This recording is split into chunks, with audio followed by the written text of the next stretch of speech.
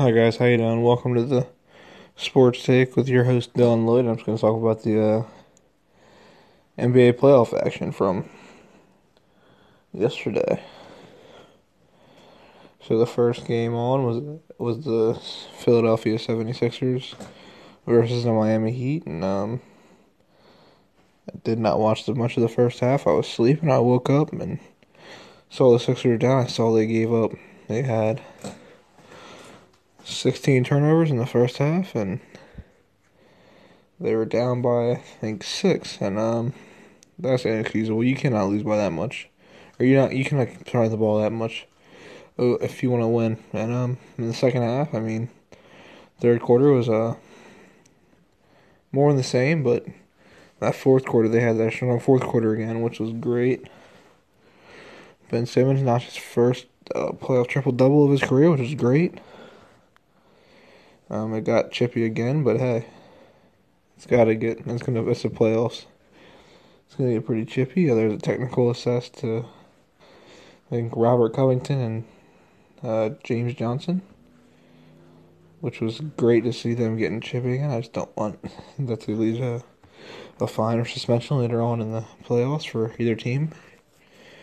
So the Sixers ended up winning today by, I think they won by like 6 or 8, which is great to see a young team overcome that much of a deficit in the playoffs. I think that Sixers are gonna go ahead and close it out in Philly.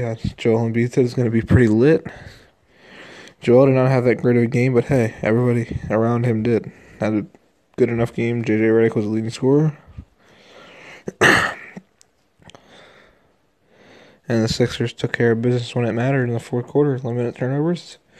In that second half, I mean, especially the fourth quarter, I think going with like 3 minutes left in the fourth, they had 2 turnovers, which is great. And, yeah, I mean, pretty upset. I was screaming at the TV today, but hey, that's what happens when your team makes stupid mistakes, especially in that third quarter when I was watching. They were making pretty stupid mistakes. I was getting pretty upset, but hey, they won, so hey, I'm happy now.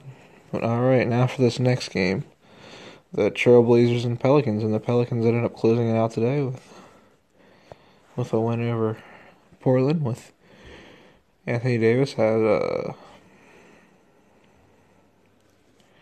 47, Jrue Holiday had 41, combined for 88 points total.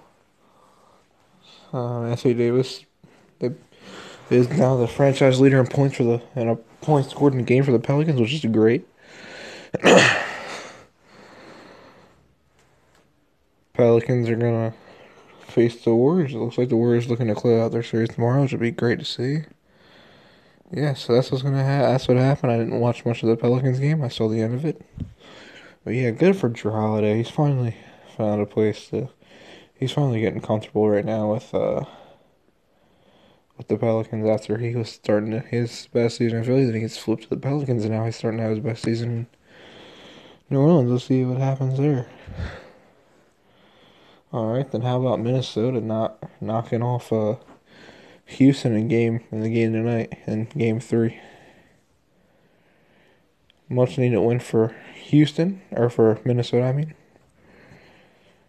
They're not going to go away easily. I mean, Derrick Rose had a great game, and so Jimmy Butler. Karl-Anthony Towns has been a pretty disappointing player in the playoffs. I mean, I don't know what he did tonight. I don't think he did that good, but hey, it works. I mean, they got the win. That's all that matters.